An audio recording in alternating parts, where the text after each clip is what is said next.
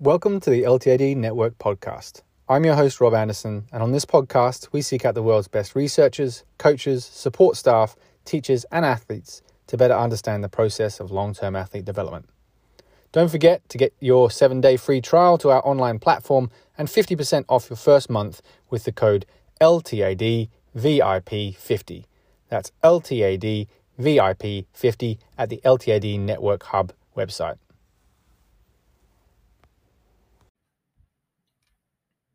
This podcast episode is sponsored by Statera. Statera is a web-based application that helps youth athletes and their stakeholders estimate training load, track maturation status, monitor readiness, and manage injury. Put together by coaches working with busy youth athletes, Statera helps keep things simple and brings together the most important training information in one place to ensure that effective athlete-centered decisions can be made. No more complicated Excel tutorials and spreadsheets, just upload your athletes' data and their training schedule and start to take control of their training commitments and workload. Make more informed decisions and protect your athletes' well-being, supporting their performance. Statera takes your data very seriously. GDPR compliant and registered with the ICO, choose from a range of maturation indices and validated measures, or customize your own. Statera can record any training variable and all your data is fully exportable.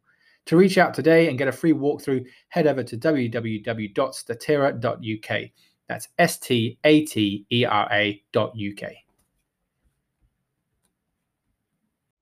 Welcome to the LTAD Network podcast. Today I'm speaking with Ray Zingler. Ray is a strength coach, entrepreneur, consultant, and author. He's the owner of Zingler Strength Conditioning LLC, an industry leader in performance training for athletes, busy professionals, and military personnel. Ray is recognized as a certified physical preparation specialist and has been serving the metro Atlanta, Georgia area since 2009. His blue-collar, consistency, and hard work approach to research-based training has allowed him to serve thousands of clients. In addition to operating his training facility, Ray consults current and prospective gym owners on business structure and implementation. Beyond mentoring strength professionals, Ray consults high school sport and strength coaches, aiding in the development of program structure and design. Ray also does contract work within local high schools and club sport organizations, implementing S&C programs within the team settings of a variety of sports. Ray, it's awesome to have you on the podcast today. Thanks for joining us all the way from the States. Oh, thank you for having me. I'm glad to be here. So I've been following on some of your work on social media for a while, and there's been a lot of parallels, I think, between the way we think and our philosophy in cultivating athletes, not just from a physical perspective, but more holistically. So I'm really looking forward to diving into that. But before we do that, give us a bit of an insight. What was it like for young Ray growing up? What were the sports that you really got captured by, and how did that unfold?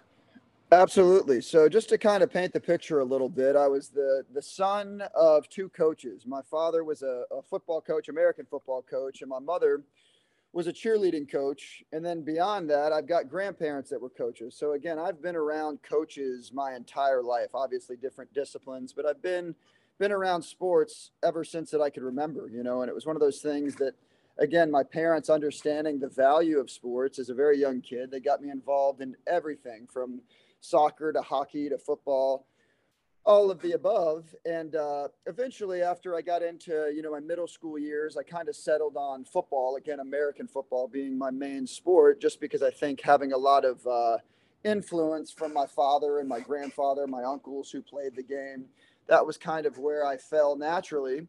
And, it was one of those things that, again, and I think we'll dig into this a little bit more, I ended up coming to love the preparation for sport more than I loved the actual sport. And don't get me wrong, I was a very passionate player and I had some ability, but what really kind of helped my ability was obviously the training side of things. I was a very average athlete on the surface, but I created some opportunities for myself through the training, which, again, not to kind of jump to the end of this conversation, but that's essentially what started my my passion for what I'm doing today. So I, again, attribute a lot of the lessons that I've learned to sports and obviously mentors along the way.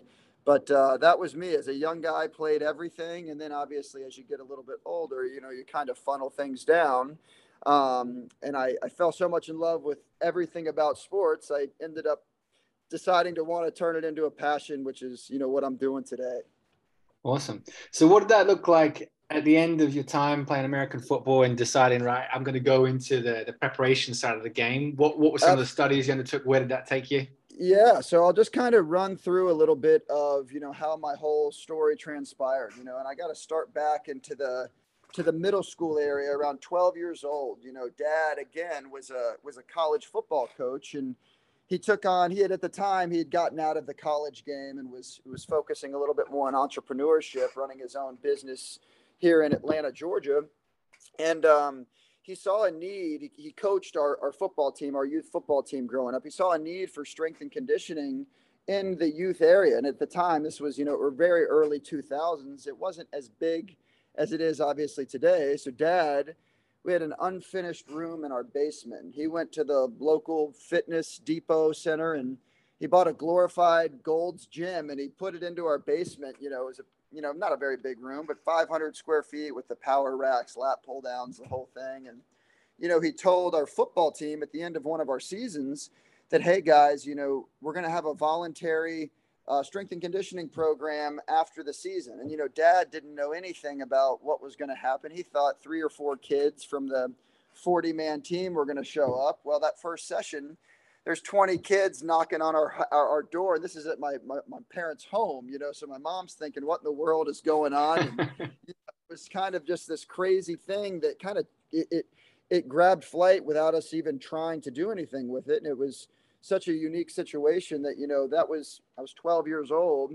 Dad had a supplementary strength and conditioning business running out of the basement of our house, training athletes in the community from the time I went through, middle school up through high school. And I got to a point at 18 years old, I was under my dad's direction. And again, he didn't know it like we know it today, but he knew enough to be dangerous.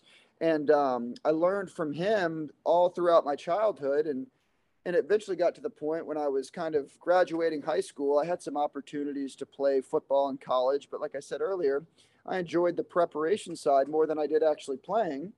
And Dad was getting to the point where in his business, which he owns a commercial flooring business, carpet, tile, etc. And he said, Ray, I can't serve 2 masters. Would you like to kind of take over this strength and conditioning thing that he had, running at our house? And I said, I'm an 18-year-old guy, whatever. I'll do it for some side money while I go to college and all this stuff. And turned out, it was one of those things that it just gained weight and started flying. I was in school at a local community college going to get my degree. And, I started with 2 clients and then, 2 turns to 4, 4 turns to 12. And, I'm not necessarily proud to admit it, but I ended up having to drop out of college because, again, I was going to college to get a degree, to get a job. Well, now my job, it was getting in the way of school. I had an option. I could go to class at 4:00 p.m. or I could train 15 athletes at 4:00 p.m. And it was one of those things that, again, and as you know, in this field, it's the certifications and it's like when you know it, you know it. So again, I didn't need the fancy degree, not knocking anybody who's getting a degree. I didn't need that because I had proven, that I was providing enough value with the education that I kind of incurred, not only with physical practice with my father, but also the studies, on my own. It's really cool. It's great to see something organic. I didn't realize your dad was involved initially, and I'd assumed it was yourself, but it's really cool to kind of see that transition. Absolutely. It was one of those things that it was funny. Dad had no plan. What he wanted to do was buy a home gym. Now home gyms are the craze. He wanted to buy the home gym and he thought, all right, while my son is in middle school, I'll train him and a couple of his buddies, for an off season. And then he'll get into high school and then Dad will have this home gym for himself to save his time. And it blew up like wildfire. I mean, there was kids in the community that didn't even play on our sports teams, that were coming from all over the place. And, it even grew, which was really special to me, into kids into the community who didn't play any sports. They were those kids who were struggling with mental health issues. They were struggling with confidence. They were in the band. They weren't athletes, but Dad, and what I learned, so he would take anybody on and he'd say, you know what, your best might be different than his best, but I'm not turning anybody down. And that's kind of what put it in my heart that I don't care if you're the elite athlete or the professional player. You give me that 12-year-old kid that's afraid of his own shadow, and I will treat him like he's a professional athlete for the New York Jets. I really believe in that. And I saw Dad, there was no bias. He wasn't trying to get the best kid in the school. Whoever wanted to get a little bit better, Dad was going to pour into him. And that really laid the groundwork for my philosophy today. Mm.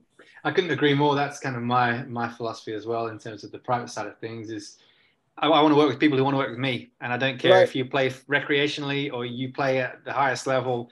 That's, Amen. how you show up is the criteria for me, whether you want to put the work in or you don't.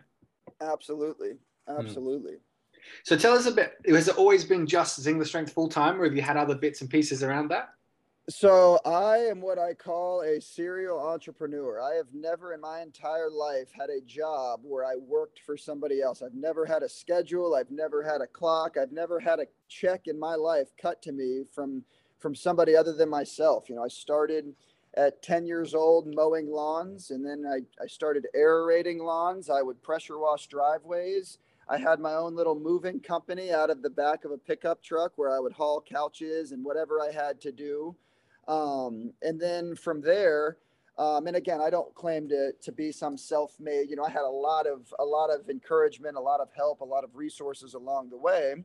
But beyond my odd jobs in middle school and high school, that again were born largely out of knocking on doors and offering to mow people's lawns.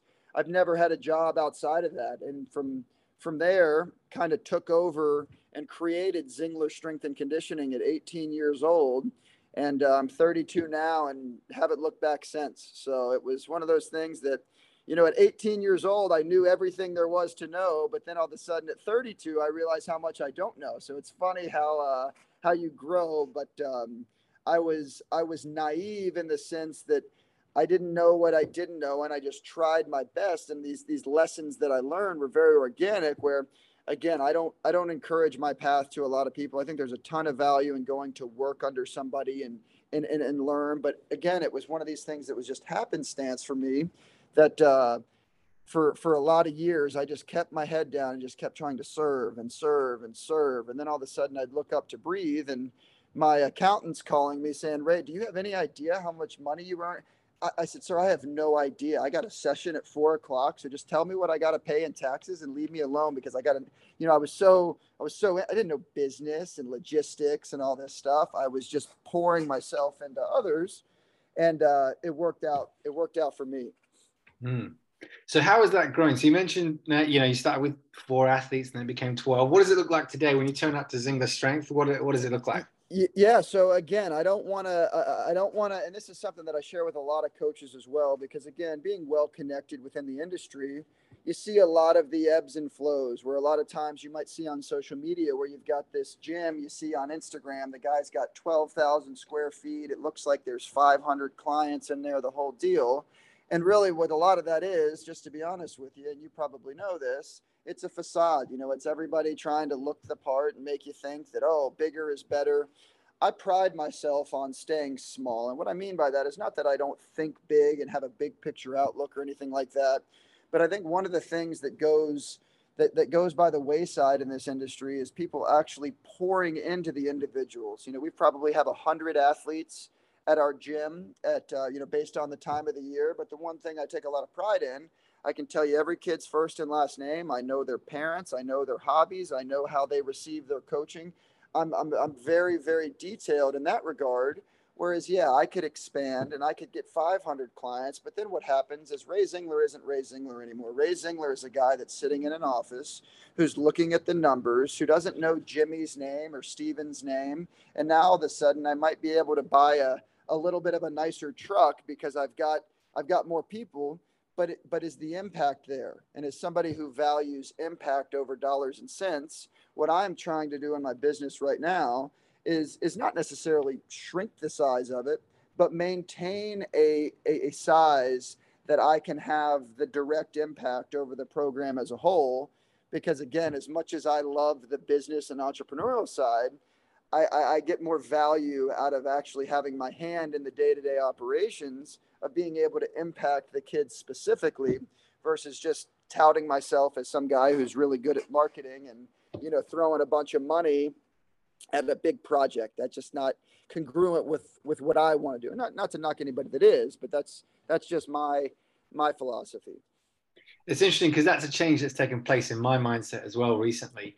Because you kind of fall into the trap of thinking, okay, I'm earning X amount from this. I could earn more by increasing the numbers. But actually, Absolutely. similar to yourself, I was like, actually, it's quality over quantity. And actually, I want less athletes that I see more frequently, so I know the Amen. ins and outs and all that kind of stuff. It's not about having people that come in once a week and we just stack them high. Exactly. And a lot of people, they do that. They'll see, especially around here, they have what they call, and I'm sure they have it over there, drop-ins, to where, they charge a small fee to try to pack 100 kids in the door. And again, parents might be attracted to that because, oh, it's only $10 to go run around for an hour, which again, not knocking anybody. That's one thing I won't do, is knock anybody. But I ask the question, how much quality training is going on there? Of course, it looks cool when the owner of that facility takes a picture and it looks like there's 100 kids in the gym. Go ask him to name 15 of those kids. He's trying to look the part on Instagram. Is there real coaching going on in there? Is he pouring into that individual? Is that individual going to be able to take that workout and compound it over time? Or is he in there to sweat for a little bit and look good on Instagram? You know what I mean? And that's something that I think is very large in our industry, because again, it's the perception in the social media era. Back in the day, the Louis Simmons of the world at Westside Barbell, and even the early days of the Joe DeFrancos and Zach Evaneshes, who are people that I value greatly. They started this whole YouTube craze, with the strength and conditioning. But there were a lot of days where those gyms were packed with not very many kids, but Zach and Joe were pouring into those kids and nobody saw it. But that's something that, hey, I get, we got to play the modern social media game, but I will not compromise my standards trying to get a stranger on the internet to think that I've got 300 kids in my gym. So it's just not me. Yeah, no, I like that a lot. It's funny. I was going to ask you about some of your influences from an S&C perspective, but I think you probably gave me some of the answers there. Louis Simmons was going to be the ones that I thought, with the conjugate bit, but Zach Right. Evanesh and Joe DeFranco makes sense. What other influences have kind of shaped your coaching style or Yeah. structure? So when I first started out, again, like any 16-year-old boy, I was attracted to the Dorian Yates of the world and the Branch Warrens and these massive bodybuilders, because every 17-year-old kid wants big arms. But I got to the point where it was like I got huge. I went up to 250 pounds, doing the heavy rack pulls and all this stuff, trying to be a bodybuilder. But I found, that bodybuilding style training, while there is value in it, it wasn't the performance-based training. So that's when I got into a lot of the Louis Simmons conjugate style programming. And then I learned from Zach Evanesh, who I mentioned, Joe DeFranco. Those were two of my biggest influences. Jim Windler as well, with the 5-3-1 program, just from a simplicity nature. So those three were the biggest impacts on me, just from a programming and structure standpoint, as well as business. A lot of those guys, Joe and Zach specifically, it's funny, as they get older, I see them shrinking down, and they have other things going on. But to your point earlier, it's the quality over quantity. And then for myself personally, it's funny, you have these ebbs and flows and the transitions in your own training, to where from 14 to 18, I wanted to look like a refrigerator. From 18 to 25, I wanted to be the strongest guy in the world. At 32, excuse my French, but I'm trying to feel less like shit, So now I have a much more focused approach on the longevity and feeling good. So I've learned from guys. There's a coach here in the States, Dan John, who I'm not sure if you're familiar with Dan John, but very, very simple-minded, performing exercises that are going to give more than they take, repeated efforts, that type of stuff for me personally. Now, I still believe in some of the hard charging stuff with the younger athletes who need to build the base. But as I continue to grow and evolve myself, fortunately, I'm learning from the same guys I've learned from, because I don't know how familiar you are with like a Joe DeFranco, for example, but 15 years ago, it was the heavy this, the prowler, doing all the, and now he's sitting here with bands doing his pull aparts. And I get it, before 5 years, I said, man, Joe's going soft. Some of these guys aren't doing this stuff. And then now, when I sneeze too hard, it hurts my back. I'm starting to understand what the heck these guys are talking about. So Mm. You know, I try to learn from everybody because I think there's value in whatever everybody has to say. Whether I agree with it or not is up to discussion. But I also believe in kind of sticking to your guns a little bit, in the sense that sometimes if we try to pull and dabble from everybody under the sun, we can get clouded with the over analysis sometimes. So I have tried to, I'll listen to everybody, but I'm not just going to jump on the new trend tomorrow because so and so brought it up on social media. I'll investigate it and I'll dabble in it, but I'm not going to flip the script. You know, sometimes people will say, you know, they've never done an ice bath in their life, but then all of a sudden 2 weeks from now they're ice bath connoisseurs. You know, I take everything with a grain of salt until I can prove it over the long haul. If it's good for 6 months, fine. If it's good for 16 years, I'm probably going to pay a bit more attention to what's been around. 100%. So what does success look like for you personally? So I'm thinking in the business and the coaching that you're doing, when you know, it's easy and I guess a championship when people are thinking, okay, we're going to have the trophy. What does success mean for you Right. in training young athletes, or, you know, what you're trying to get out of it? For sure. That's a great question. You know, I think for me personally, the way that I look at success, you know, the typical way of looking at success to measure it, and again, in the world of measurements, you know, that's what we do in strength and conditioning, is we collect data and we look at the value, et cetera, et cetera. But from a success standpoint, you know, how we measure success in the world is based on your wealth. You know, how much do you have? You know, and something for me, and it's not to say that I undermine the importance of money and needing to, you know, create, you know, a sense of stability financially with your family. But I'm playing an entirely different game. You know, what I would like to do, my idea of success is being able to leverage my time and spend it the way that I want to. So now if I sacrifice income, but I'm purchasing more time. I value time more than money. And now, by having an excess of time, which again is more important than money to me, those limited hours that I do spend working, I don't say this to toot my own horn, but you're not going to beat me. You know, I spend 8 to 12 hours a week coaching, and when I'm coaching those 8, I am locked in, all in, ready to go. Whereas when I first started, I'd work up to 80 hours a week. So now you've got this young guy who's hard charging and hungry, working 80 hours a week. And now 10 years later, he's working 12 hours a week and he's 10 years smarter than he was 10 years ago. I'm going to be the best of the best in those limited amount of hours. And I feel like that allows me to be more successful because my reach, it may not be as wide, but my reach is deeper. And when I'm able to focus on depth, not only do I have more fire and more passion with it, but now I'm able to give those kids the best of the best, where I don't care who you are. Hour 77 of the week, you're not going to be the best, you know, and that's just how I've viewed it. I've toughed it out and I've done all that. And I'm not saying that I'm not proud of that, because I think that's what laid the groundwork for me today. But if you ask me, Ray, what are your goals today? What does success look like for you? I want to be able to do what I want to do every hour of my week. And now, don't get me wrong, coaching is part of that. You know, that's something that I want to do. But we live in a world where a lot of people have other people control their time. And that's one thing that I am working very, very hard on being able to do. People say, when do you want to retire? You know, I could probably retire at 40 years old. I probably could, just based on the way that I started at 18 years old. And I've been very, you know, intelligent, not me, but I've had a lot of mentors and a lot of advisors help me strategically on the finance side. I could probably retire at 40. I don't necessarily want to do that, but a goal of mine is at 40 to be able to spend every hour of my day the way that I want to spend it. And that's not, obviously there's going to be things that come up that are uncontrollables, but from a general overview, I don't want anybody to be able to tell me what I'm doing, you know, over the course of my day. So maybe a bit of an odd answer, but that's really what I'm focused on, versus trying to tell you I'd like to grow 15% and blah, blah, blah. Hey, growth is inevitable if you work hard and do the right things for a long enough time. I believe that. I'm focused on the other side of the spectrum. How can I take the wealth that I've accrued, and turn that into being able to leverage my time, how Ray Zingler wants to leverage his time.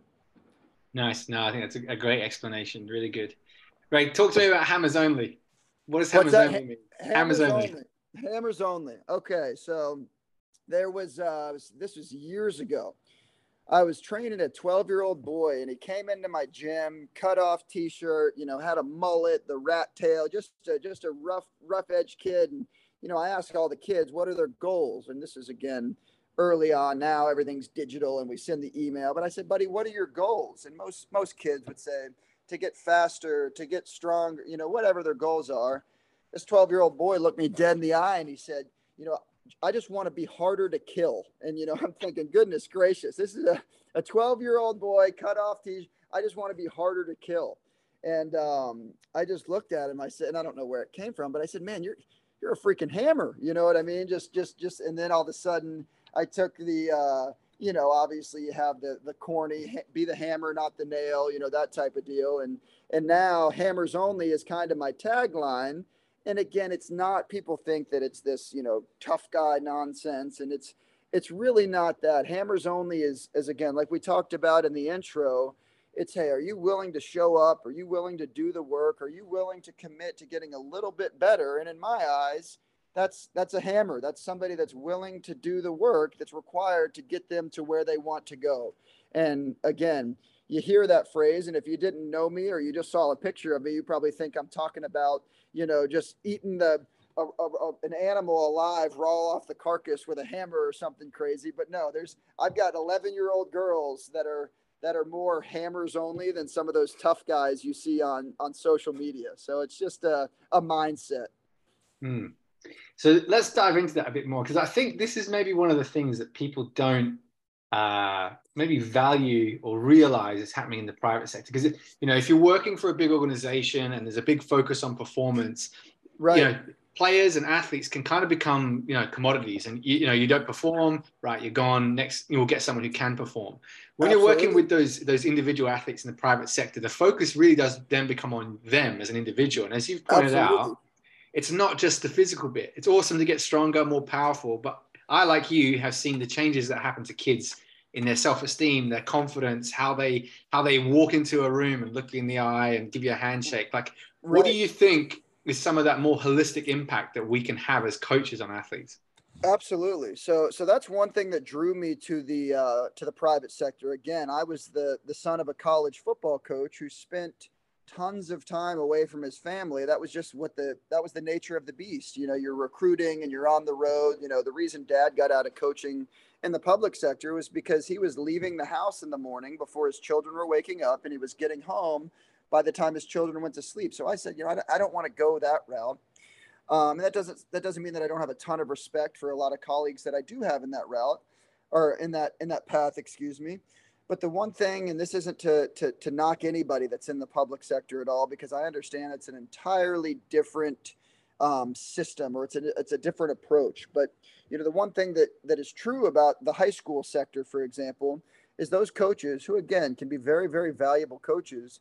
They are appointed athletes, and what I mean by that is they can act obviously within reason. They can act the way they want. They can be the tough guy. They can run them into the ground. They can play on their phone for a minute, and nobody's going to hold them accountable whatsoever. Because again, if they fire that guy, now they got to go find somebody else. It's a tough deal. Whereas in the private sector, I have realized this: if I take off one day, if I miss out on the opportunity of one conversation, if I don't add value to that specific individual, it doesn't necessarily I'm going to lose him tomorrow. But what does happen is if I'm not on my toes, making this entire thing about the individual, I lose out as an entrepreneur on the ability to leverage resources for my family. Because again, like anybody can get stronger. You can go on Google, you can find the program, you can go to your $10 a month fitness center, and you can get stronger. I had to get away from the sets and reps. Yes, I understand the sets and reps, and I understand how to program. That's obviously the foundational or fundamental elements of what I do. But again, recognizing that at the end of the day, to the consumer, whether they do 4 sets of 8 split squats at Zingler Strength and Conditioning, 4 sets of 8 split squats at their local high school, or 4 sets of 8 split squats at their local gym, it's 4 sets of 8 split squats. There's nothing unique about that. But where I knew that I could gain an edge is I understand the value of the physical side. I understand the value of the accountability, and I understand the value of taking that physical work that you're held accountable on, and then how that translates into some of the confidence and the mental sides of the approach. So again, I don't sell sets and reps. I'm not renting out my equipment at my gym to consumers who want to come in and be told what to do or what's written up on the whiteboard. I take this very seriously, and I'm selling global development. This is yes, we're going to get you stronger and faster for basketball. I promise we can do that. But listen, the game that I'm playing is I'm very, very, very strategic about my impact. Can I impact you in a way at 17 years old that helps you to positively associate with this whole health and fitness, strength, whatever you want to call it? And then when you're 32 years old and Ray Zingler is no longer in your day-to-day life, are you going to the gym and are you doing goblet squats 2 days a week because that one guy with a big beard took the time to pour into you strategically when you were an adolescent?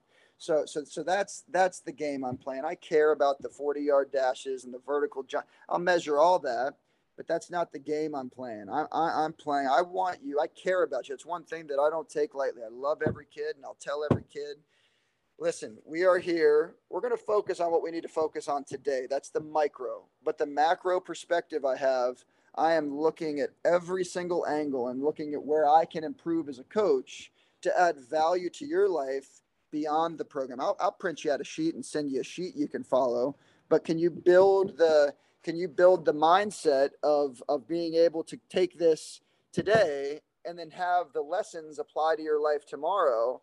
That's where I'm focused. Yeah, 100%. And this is something I think if we were really critical on ourselves as S&C coaches, right, particularly I guess in the private sector, like if our marker of success is these athletes get pro deals, then we're colossal failures, right? Because how many people does that happen to? Exactly. It's so funny you say that. People are like, Ray, are you going to do the NFL combine training? Are you going to do this, and this? I said, you know what I want? I want 80 ninth graders, just pain in the butt, 14-year-old high school kids that are willing to show up because, again, at that age, they're so impressionable. You can really teach them. That's why I'm so drawn to the youth side of things. And a lot of guys will say this. That's where you can have the most impact on them. You take an elite athlete, and let's just say he's a 9.2 out of 10. Now, don't get me wrong. It's a lot harder to go from 9.2 to 9.5 than it is to go from 6.2 to 8.3. But at the same time, a lot of that training those elite athletes, while it does take skill, and I know some guys that do it very, very well, you're really just trying to, you're putting rims on a Mercedes. You know what I mean? And you're just allowing them to really the objective with those elite guys is don't get them hurt. You know what I mean? Let them be special, and a lot won't admit it, but those guys would likely be special with or without me and you, so it's one of those things. But with a kid who's scared of his own shadows, just learned how to tie his shoes, doesn't even know what a kettlebell is, and you get that kid to come in 6 months later, walking proud, performing 3 sets of 10 with a 53-pound kettlebell. Holy crap. You just made a difference in somebody's life. That's big to me. And I think this is one of the things that the whole S&C industry really overlooks at its peril, because it's all like this one-way traffic. Everyone goes this same route of, I want to work with the pros, I want to work at the college level, because they kind of think it's not glorified, it's not as valuable, but actually there's this huge domain of people that are underserved, that sometimes, the people that are maybe delivering stuff aren't that good. So if you can come into this sector and you're good at what you do, you care about the kids and you want to make an impact, you can have a colossal impact on this population. It's insane. And that's the thing. And that's the hardest part. And I do want to touch on that again, not to sit here and knock anybody else, but that's the other side of it. Is people, there are coaches out there who understand that. Like, okay, well, if we've got a youth athlete, there's millions of youth athletes, there's hundreds of elite athletes. So naturally, the majority of the pool, whether they want to or not, are going to be drawn to the lowest hanging fruit, which is the youth athlete. But then the problem, and as you know, and this is something I try to educate and speak on quite a bit, is there are a lot of people out there selling snake oil because they know there's a large populace of people. And as a consumer who doesn't know, nobody, whether you're the bro at the local field doing a bunch of nonsense, or somebody like you or me who's devoted thousands of hours of strategic study to be able to properly, train this.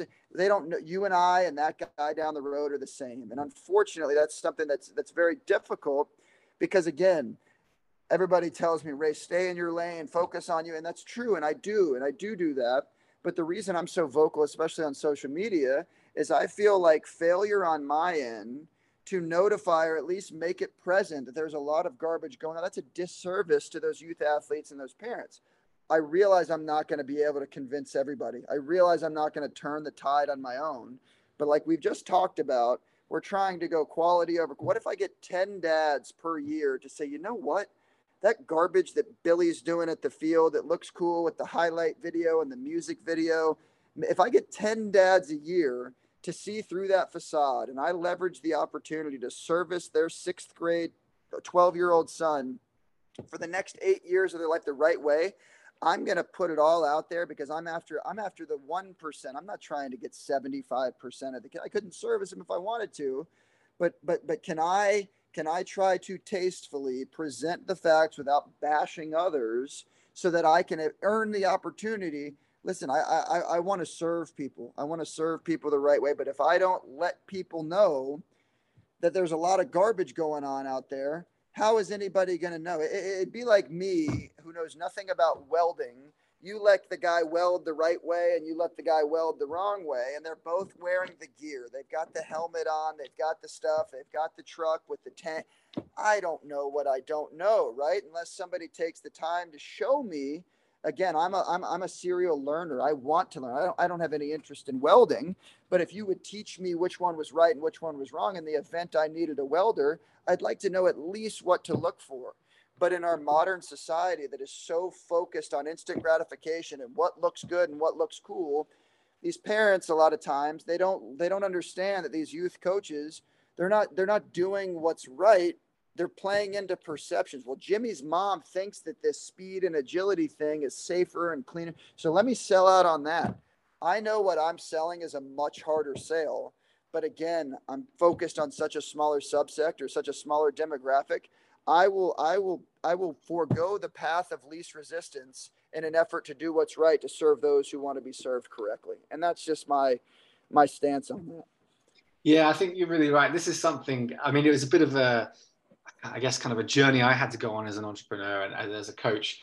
It's easy to just sit there and bag all these people on social media and go, look, he's doing this sport specific stuff that's nonsense. He's doing this. But actually, if you're not in the marketplace, you're giving the customer a disservice, because if all they have to choose from is these people, well, they can't choose the right thing because you aren't there and you aren't being vocal.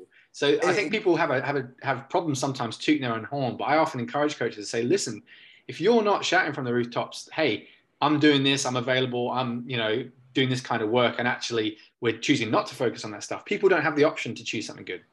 Absolutely. And that's where it's so critical. And that's why I think one of the biggest issues with strength and conditioning, and it's a good and a bad, there's sides on every side, right? But the thing about it is there's no governing body. There's nobody that sits there, especially in America, you can go buy a whistle and start coaching tomorrow. And in the state that I live in, you don't have to have any certification. You don't have to have anything. You can grab a whistle and some cones and start tomorrow. And again, this is where I just get so mind boggled. And I'm not a smart guy. So like anytime something stresses my brain out, it's not because it's something complex. I just don't understand a lot of things. But we have kids who are at the most instrumental, pivotal stage of their growing lives, and we're outsourcing some of the training to some guy that just bought cones yesterday. Like what? Just if you want to skimp out on something, skimp out on the summer travel. Take 3 less days at the beach and save that money and invest. Again, I'm speaking for myself. It's not my job to tell other people how to spend their money or do whatever they want to do. But goodness, do a little bit of research. It's like buying a house and you want to get granite countertops in your kitchen. Well, the neighbor, he does lawn care, and he renovated a bathroom in 1997. Let's just hire him for the count. We would never do that. But our 14-year-old boy will go ahead and just say, hey, that guy down the road's probably good, and sign off on it. I mean, in what world? But that's the world we live in, because, hey, Timmy goes there too, and Timmy's mom said that guy's awesome. Show me the data. Prove to me that guy's the best. He's nice to him. There's a lot of nice people that dress up nicely that are selling garbage, and that's just a fact. And again, you're gonna get me heated. And I'm gonna start raising No. hell and screaming. I want to curb it because again, at my roots, I do appreciate anybody that is willing to devote time and energy into children. I appreciate that.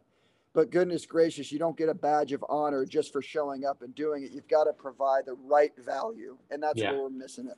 And it's it's one of the classic kind of S&C guys. I think it's like Yuri Verkhoshansky or something like that. Like any idiot can make another idiot tired, right? Like Amen. my job is not to make your kid sweaty and come out and say, "Oh, did you have a good time?" It's to make him better. Right. No, exactly. So that's exactly what it is. And again, I think a lot of parents too, and this is where I struggle because I get it. They're looking for a babysitter. They want to drop somebody off. There is value in going out and getting sweaty and tired. There's value in that. When I was growing up, we did that in the neighborhood, riding our bikes and playing games in the evenings. But it's like, if you want to send them, go these trampoline parks, where they go in and they jump around, go be a kid. You don't need to pay somebody to go out and get tired doing what they call sports performance training, when in reality, you know what they're buying when they're buying the ladders and the agility? They're playing hopscotch, and hopscotch is a great childhood game. Go play it at your local park. It's the same exact thing. Now you just have somebody with a video camera screaming at you, and you're paying for it. It's sad that again, what those guys are doing. Hey, if the alternative is for those kids to sit on the couch, then great. Go jump around and sweat for a little bit. But to think that we can't encourage our children to go out and be children and play pickup basketball and play pickup soccer in the streets and do these things, that's going to be more valuable than sitting here and having a conducted speed and agility session, as you know, not to get into the weeds of it, but sports are random. They're chaotic in nature. There's no pretty squares out on a football field or a soccer. That doesn't exist. So to sit here and live and die by these closed drills that are predetermined from the start, that doesn't do any. It's a good warm up for 10-year-olds, right? That's fine if you want to do that. But to sit here and hook bungee cords to 13-year-olds to try to fool parents into believing that they need resisted sprint, they can't overcome their own body weight. Now you're going to tether them to a band because on Instagram somebody's mom thinks it works. What the hell, So that's where I wish I could stay quiet on it, but again, the consumers that I'm competing for, I owe it to them. They can think I'm an idiot. They don't have to like me. Ray is super vocal. The guy's posted 5,000 posts on it. I've averaged 2 posts a day every day of my life for the last 8 years without missing a day. Do you think this guy might be passionate? You can think he overposts and he's annoying and he doesn't. I'm doing that because it's not a side gig for me. This is my life that I deeply care about. Look at my body of work. You don't have to love me, but I'm doing this because I truly want to serve your kid, or I want to inspire another coach to do things the right way. Because again, there's always going to be the guys that go for the low hanging fruit. But if we can get a group of people that are servicing kids the right way, and we can show others with time, it takes time to how to do things the right way. Can I impact the populace by 1%? That's all I'm trying to do. Mm. And I think that's massive. And this comes back to what we're saying about that long-term thing. Like, if you want to get good coaches, you have to pay them properly. But also, you're looking at the Right. long-term thing beyond sports performance. Hey, if we are teaching your kid to move well, to understand training and what makes a good training program, and understand sleeping and nutrition, that will serve them for the next 80 years. This is probably one of Forever. the best products you could ever buy for your child. For forever. And that's my selling point. Again, like I said, it's, what's the long-term vision, Ray? My kid wants to play college, and I listen to that. But it's like at the end of the day, what I really want is when your son is done with sports, right? That's the thing that people miss the most. It's like when they're playing sports, they have the discipline stimulus. It's already in there. They've got to get up, and that's why I love it. They got to get up in the morning. They got to go to practice. They got to train. And then now at 18 years old, that discipline stimulus no longer exists. We send them to college to eat hot wings and drink beer 4 nights a week. And now that nobody's holding me accountable to exercise, why do we have an obesity epidemic in the world? Why do we have that? And again, it's because we undervalue the fundamentals. What if we taught this kid that, listen, you can live a lifestyle to where you can have some fun, you can eat pizza, you can do these things, but let's make sure that we focus on at least the minimal amount of physical activity so that we can maintain ourselves as we get into life as it becomes more stressful. But no, so many parents are focused on playing on the elite amateur baseball team that we sell out on the idea of trying to get onto this specific team. We end up burning the kid out. At 18 years old, the kid wants nothing to do with baseball. He wants nothing to do with discipline. He wants nothing to do with physical exertion. He wants to go be in a fraternity and drink beer with his buddies. And then at 30 years old, he was a really good 16-year-old baseball player who's now on the verge of diabetes. I mean, and that sounds aggressive and crazy, but I wish I was wrong. But unfortunately, I'm not. And I think it starts from our lack of instruction and our lack of coaching and teaching at a young age. You and I are into physical fitness and strength and conditioning because somebody taught us, somebody showed us the value. We then learned that value and applied it to the remaining, years of our lives beyond sport. It doesn't just happen. It's a learned trait. Physical exercise, it's something that you have to learn. You don't just wake up tomorrow and know how to change your oil. You have to learn how to do, and we miss that. Oh, he was an athlete. He played sports in high school. He's set for life. Go look at the average NFL player who gets out of the NFL, who has all the money and all the time in the world, and they're eating all these gourmet meals. They're drinking the highest top shelf liquor. At 35 years old, that running back who looked like he was cut out of stone at 25 now looks like your everyday Joe that's sitting on the couch. It happens, but people don't want to talk about that because we're so focused on the right now, so it's a shame. Yeah. And I think it even goes beyond like health and fitness, because it's also those things we talked about in terms of like, if you want to be good at anything in life, whether it's academia, whether it's your job, whether it's running your own business, you have to, first of all, you got to turn up, you got to be consistent, you got to work hard, and you're not going to see the rewards next week or next month or in 3 months. It's going to be 6 months, 12 months, 18 months. And that is a transferable lesson as well. You can take that out of the gym and put it into another context. Absolutely. And that's where I think the process, there's a lot of people who I'm a results oriented person, but I love the process more than I do the result, because the process I've learned is where all the value is. It was funny. I had like an Instagram Q&A a couple of weeks ago, and somebody said, how do I get bigger arms? And I said, eat a lot of food, rest well, train your arms consistently for 10 years. And they're like, oh my God, I could do the other part. I could eat a lot. But 10 years, what are you talking about? But again, in that right now, it's hard to rationalize because again, we want the results because we just saw it on Instagram. It's like somebody asked me the other day, Ray, the weights you're using in your weight training session, you did 3 reps. It looked like you could have done 15. And I said, yeah, you're right. I probably could have done 15, but I'd like to be doing this same workout 45 years from now. You know what I mean? What in the world are you talking? It's such a foreign concept because again, everybody wants to train for the marathon and run the marathon.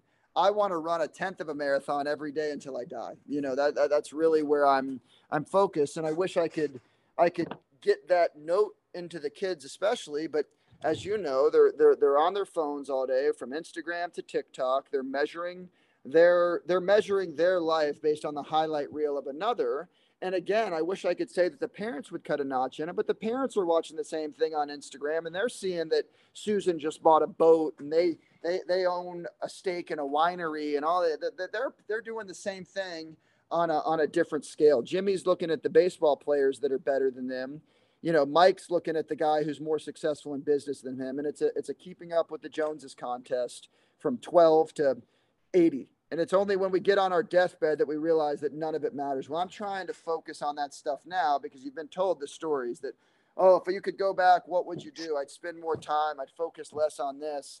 I'm trying to live that 80-year-old wisdom as a 33-year-old guy. Mm. There's a story, I think you're going to appreciate this because I think you're going to probably agree with it.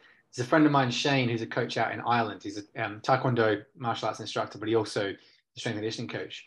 And I think he has probably the best success story I've ever heard in coaching, which is that one of his old martial arts kind of, attendees, participants, came in at the age of 40, brought his 8-year-old and said, I want you to coach my kid. So he's like coaching 2 generations of this family, but over 20, Right. 30 years. What a compliment. Oh, wow. Wow. That's see, and that's the stuff that again doesn't get talked about enough, because again it's the value in that, you know. And I just, when you told me that, just thinking of like, okay, well, now the son and the dad are learning lessons together, and now they can take that with them and they're walking, you know. That's a beautiful thing that a lot of times, and I appreciate the unselfish nature of a lot of parents, because hey, they are willing to do whatever it takes to help give their kid an edge, and I appreciate that.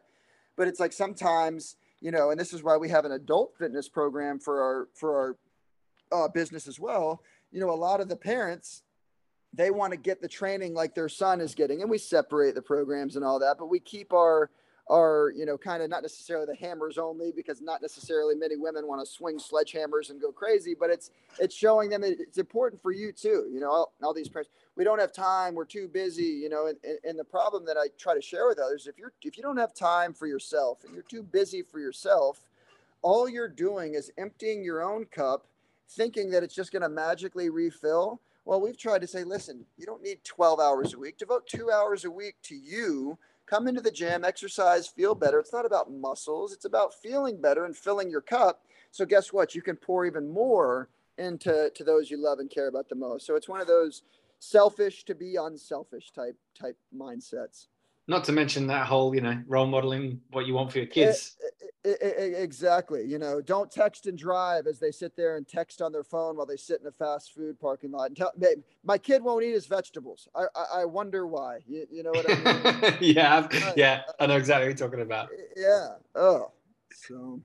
So, Ray, what's coming up for you in the next year to 18 months? You got anything coming down the pipe, or is it just business as usual? So business as usual. I'm currently writing another book right now. I wrote a book this last year that was focused on kind of some of my philosophies that I'd learned over the years, and simplifying training for kind of that I call washed up meathead, or anybody that just wants a general baseline of physical preparation, strength and conditioning. But this next book I'm writing is titled Fundamentals Over Flash, and it's essentially a guidebook for the youth and developing athlete, to where it's kind of how I've taken my philosophies and how I've learned things along the way, and how I've recognized what's going on in our current landscape of youth sports. You know, it's one of those things that in youth sports right now, not to hit you with a bunch of factoids, but, you know, we have less kids across the board playing sports, but the kids that we do have playing sports are playing more volume of sport than ever before. And the unfortunate side is that more volume of sport is now more volume of single sport.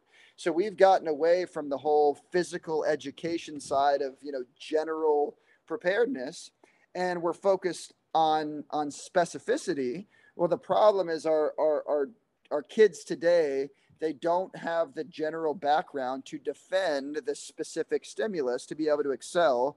What we do is we find those 5 kids that can skip over the base, and then now we sell out our entire, you know, or our entire, you know, process is that saying, well, Jimmy did it and he's elite, so my kid's going to do it too. So I basically just go into, again, I know our kids need sport, you know, participation. They need sports training, but we can't just magically skip over this general base because we want to, and the general stuff is boring. So it's kind of goes into, again, examples of how I run the programming at my gym, but also I didn't just want to give a sets and reps book. I wanted to speak on a little bit more of the here's the why behind that, because again, if this was 1970, you know, Eastern Bloc countries, and they were training weight training from 8 years old until the time, I'd say, listen, we don't need any more of that weight. Go play soccer, go play baseball. But we have it at shift, right? We don't place any emphasis on general physical preparation. We place all the emphasis in the world on the specificity side. I kind of speak on that nature. So that book, you know, I give myself a year for these projects, so I can't say exactly when it will be out, but I'm in the stages of writing that, and that's really my yearly project for this year. And then other than that, I'm training the heck out of my kids and just trying to grow and get a little bit better every day, just like everybody else. Awesome. So where can people maybe pick up a copy of the previous book or the new one when it launches, or follow your stuff? Where can they find you?